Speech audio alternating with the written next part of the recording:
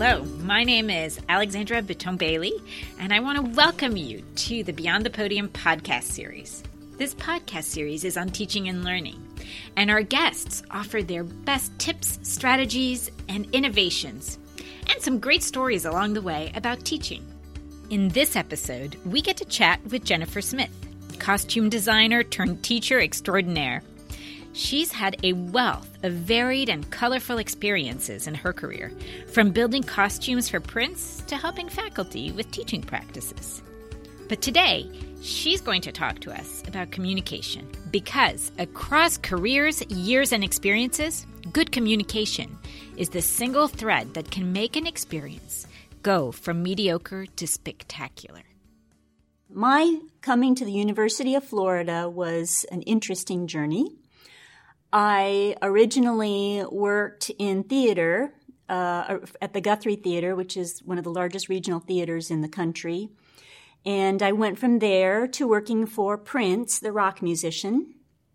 And I decided that I wanted to do a little more to give back to the people who taught me, so the theatrical community. So I went to graduate school at UNC Chapel Hill for theater production and came right to UF, had a great interview with the costume designer here. We hit it off very well, and to this day we are best of friends.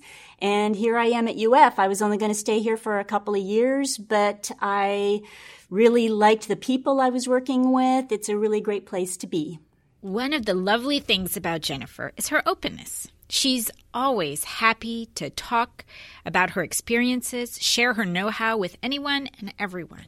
Oh, I just love sharing everything that I know with anybody who will care to listen. That ranges from my experience in theatrical costume work to what I've learned about teaching online to what I've learned about teaching in general from other faculty here at the University of Florida.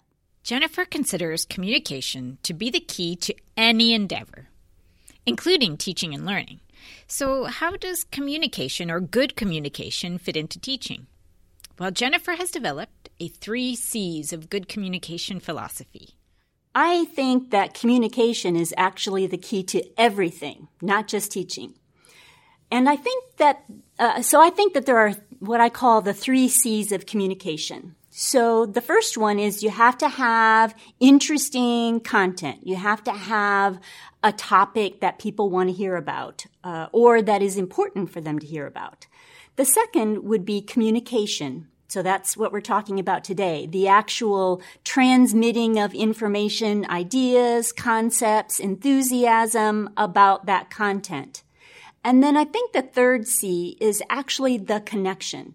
Because if you don't actually connect with your audience, then neither the content nor the communication piece is going to work. So you really have to actually have an emotional connection with your audience. Good communication, information sharing, can be done in a number of ways.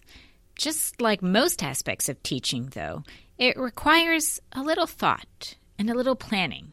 So there are a lot of different ways that we do communicate. We can communicate through text with our reading or writing in our courses. We can use videos. We can actually use podcast recordings like this one. So there are a lot of different channels. I think that's what the actual communication field calls it. They call it different channels that you can communicate through. And of course, as we are teachers, lecture is the time-honored way of communicating. So spending some time on thinking about how one lectures and thinking about doing it in an effective and interesting way, I think is worthwhile. Jennifer points out that lecture is much like a performance. But most performers in entertainment fields spend loads of time preparing, where teachers don't often get that luxury. So where and how would an instructor even begin? It starts, in part, with body language. What's interesting is theatrical artists, performers, spend years training to be effective communicators on the stage. They take acting classes, they take speech classes, they have speech coaches, they do physicality training. So they spend years on all of this, and your basic lecturer is expected to just walk into a classroom and be brilliant. And don't get me wrong, many of them are. We have some fabulous lecturers here at the University of Florida. But not everybody is really great at it from the start. But it is something that can be practiced and learned. So I think where all good speaking starts is really with your posture. So having a good, solid sense of your instrument, that's your body. One of the biggest tips, I think, is to get out from behind that podium. Oh my gosh, right at the start, you may be putting a barrier between yourself and your students by standing behind the podium. Now, I understand that in some courses you have to manage the computer and you've got to do stuff and show things, and of course it's not going to work for everyone. But if you can get out from behind that podium, right there, that helps you to reach out to your students much more effectively. Wow, that's a lot of things to remember. And all of these things contribute to positive communication. They can function as the backbone and foundation to a brilliant lecture. Jennifer does suggest that we can start simply with facial expressions, considering our posture, and thinking about our body language. Oh, my goodness. Your students are watching your face to kind of get a sense of what you're talking about. So the face is one of our primary means of communication. And really, the biggest thing you can do to effectively communicate with your students is make them receptive to your message by smiling. And, it seems so simple, but it's kind of hard to do that. You're tired, you're thinking about all this stuff, you are just not thinking about smiling. And now, again, I say this might not be for everyone, because what if you have just a topic that does not lend itself to smiling? But if you do have a topic where you can be friendly with your students, a nice big old smile is a really great way to start class. And don't forget eye contact.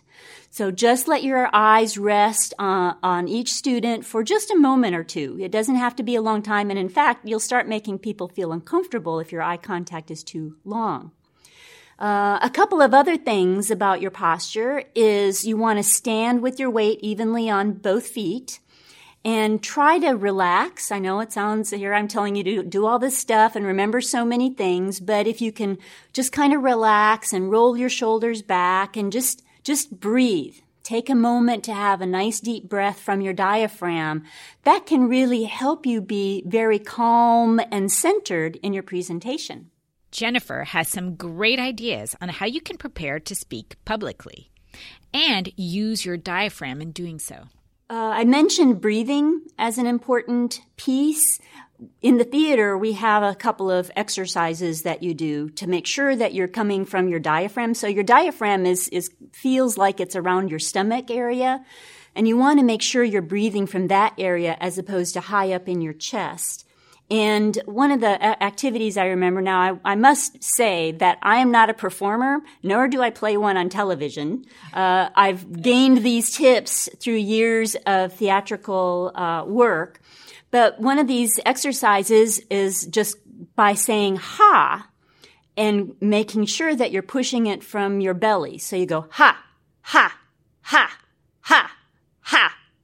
Now, people are going to look at you funny if you walk around doing this activity. So you might just practice this a little bit, like on your drive into work or while you're sitting in your office before class. But you're just trying to work that diaphragm and get the voice coming up from your belly as opposed to your upper chest, which will make it more possible for you to speak for an hour without getting tired and help you to keep that energy and enthusiasm going in your voice. Diction is just as important as breathing and projecting. And without proper diction, words can easily be blended or misunderstood, and the meaning and intent of what you're saying is lost. Diction is my Achilles heel. My diction is just terrible, and I blame it from my Midwest upbringing.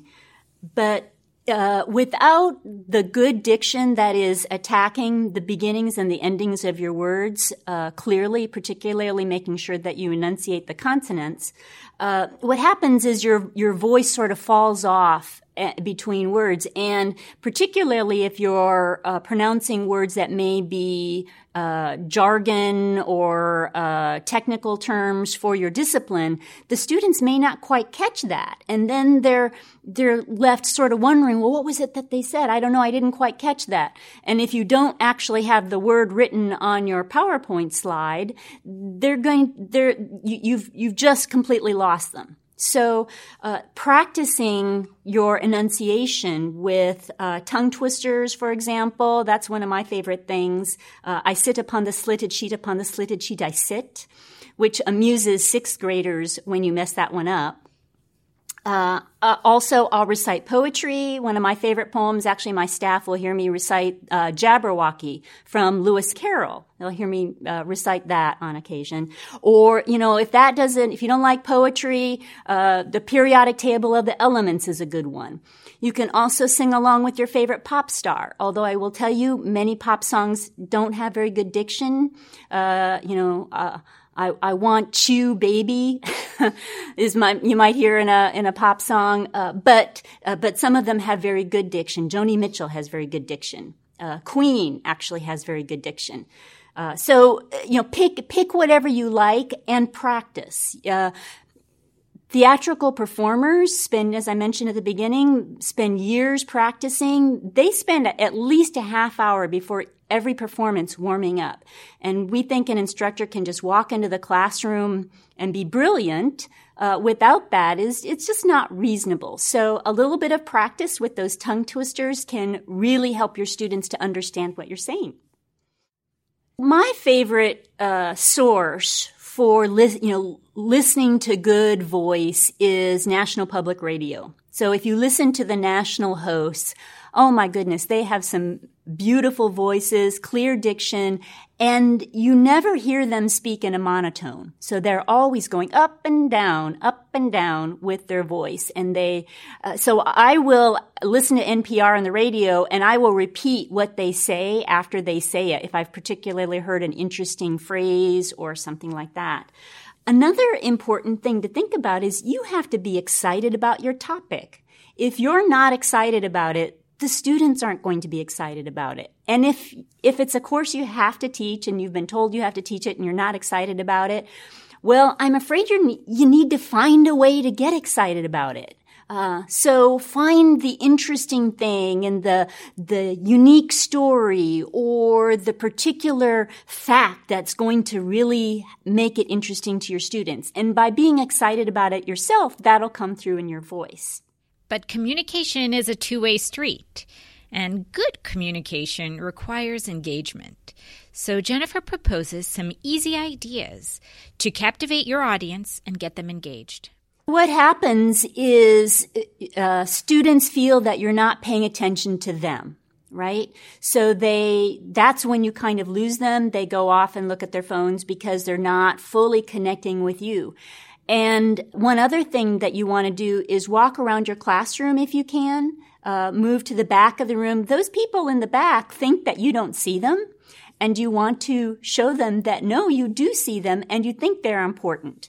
So another thing that you can do is before class, walk around and talk with them a little bit. So get to all of your students. As you go through the semester, just make it a point to chat with each student a little bit before the class begins. Now, of course, if you aren't able to get to the classroom or there's another class before that, you might chat with them very briefly after class if you have that opportunity. But the most important thing is to make them understand that you see them and you care about them, because that is what you are trying to show. On that same note, caring and respecting for students means in part knowing that they are super smart and capable. But giving too much information in a single lecture may take away from the really important ideas and concepts that you have to share. I think people feel like they have to get as much information sent out to the students as they possibly can. And, that may or may not be effective. What you want to do is think about what is it that you are trying to communicate? What is it that you want the students to really get out of the session? Are they actually going to remember every word that you said over the entire semester after they've graduated? So you got to focus on the key takeaways. What are the really important things? And once you sort of take a little bit of the stress of having to get through a lot of content and maybe focus on reinforcing concepts or emphasizing concepts, or even when you introduce new material, what are those key takeaways? So now that we may have shared too much information and you may be feeling like, good heavens, you'll never remember all of this, we want to share some good ideas on how to relax. So just first of all, don't forget to breathe. Make sure you remember to do that. And also don't be too hard on yourself. We're suggesting a bunch of tips in this podcast. You're not going to remember to do all of them. Be kind to yourself. It's okay if not every lecture is perfect or every phrase is perfect or every word is perfect. But you want to be conversational with your students. You want to project so that you want that support from your diaphragm, yet you want to be friendly and conversational. And if you think of it more as a conversation with your students, that can help you to slow down a little bit. Also, you can walk around a little bit. It's fine to walk as you're talking. Ken Bain, who wrote What the Best College Teachers Do, suggests that you shouldn't start walking in the middle of a point. So you start walking as you introduce a point. And then if you're walking, then don't stop until you've finished your point. So that's what he suggests. And he also reiterates what I mentioned earlier, which is to engage every student. Try to at least make eye contact with each of your students as you go through your presentation. And he also suggests to switch your pace up every 10 or 12 minutes. I think research has shown that your attention span drops off after about 20 minutes, and I think some would argue that it's much shorter than that now. So if you vary your pace, vary the speed at which you're speaking, you can wake those students up a little bit. You can also integrate activities for your students throughout your session. So have them write down a key point and stop talking for a minute while they do that. I think a mistake that a lot of people make is that they expect the students to write as furiously as possible, taking all those notes.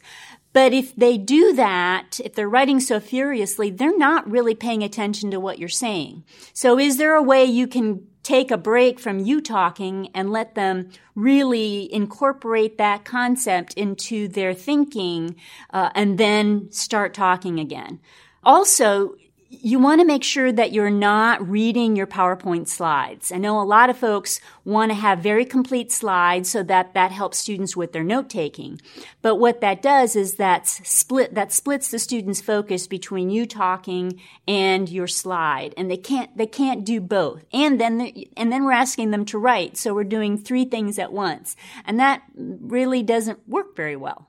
So now that you have all these ideas on how to implement good communication practices, what can you do to make sure that your message is being received clearly? I think the biggest challenge is to determine if the students have actually received your message.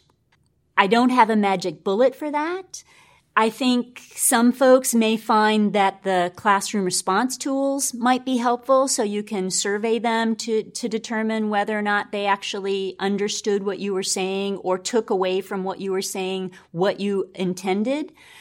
There are other strategies such as the Claudius Point paper. So at the end of class, take a moment and ask them to write down what was the Claudius point for them. What did they not understand? If you don't want to take class time to do that, that could be a post on the discussion forum. You could use an online discussion forum for that. Another thing you could do is have a Canvas survey. You could put one right in Canvas. You could use Qualtrics for that as well. So what was it that you didn't understand in the session? Another thing that you could do is you could do the think, pair, share. So you could have them think momentarily about what it is you said, write down what they thought or what they didn't understand, and then turn to a neighbor and discuss whatever it was. And then you can call on them to have them identify things that were not clear to them. Students are typically reluctant to make themselves look like they don't know anything, or to look maybe foolish by saying, oh, I didn't understand that. So you want to help them feel comfortable about that. And one of the ways to do that is, instead of saying, did everybody understand that, which nobody's going to raise their hand for that, you might ask, is there something that I can explain better? Or is there something that I can do to help you better understand this topic? Or can anyone tell back to me what they thought I was saying? Jennifer has shared a multitude of great tips and strategies. But at the end of the day, the most important takeaway is really quite simple. So I've mentioned a whole lot of things that I know people aren't going to remember everything. But really, the most important thing is to smile. Be human. Be as friendly as you can. Try not to be grumpy when you walk into that classroom. Even though you may have had a bad day so far, you're going to really have some fun with your students, and that is worth a smile. Thank you for listening to this episode of the Beyond the Podium podcast series. We're so happy you joined us. And we hope to see you next time for more tips, strategies, ideas on teaching and learning at the University of Florida.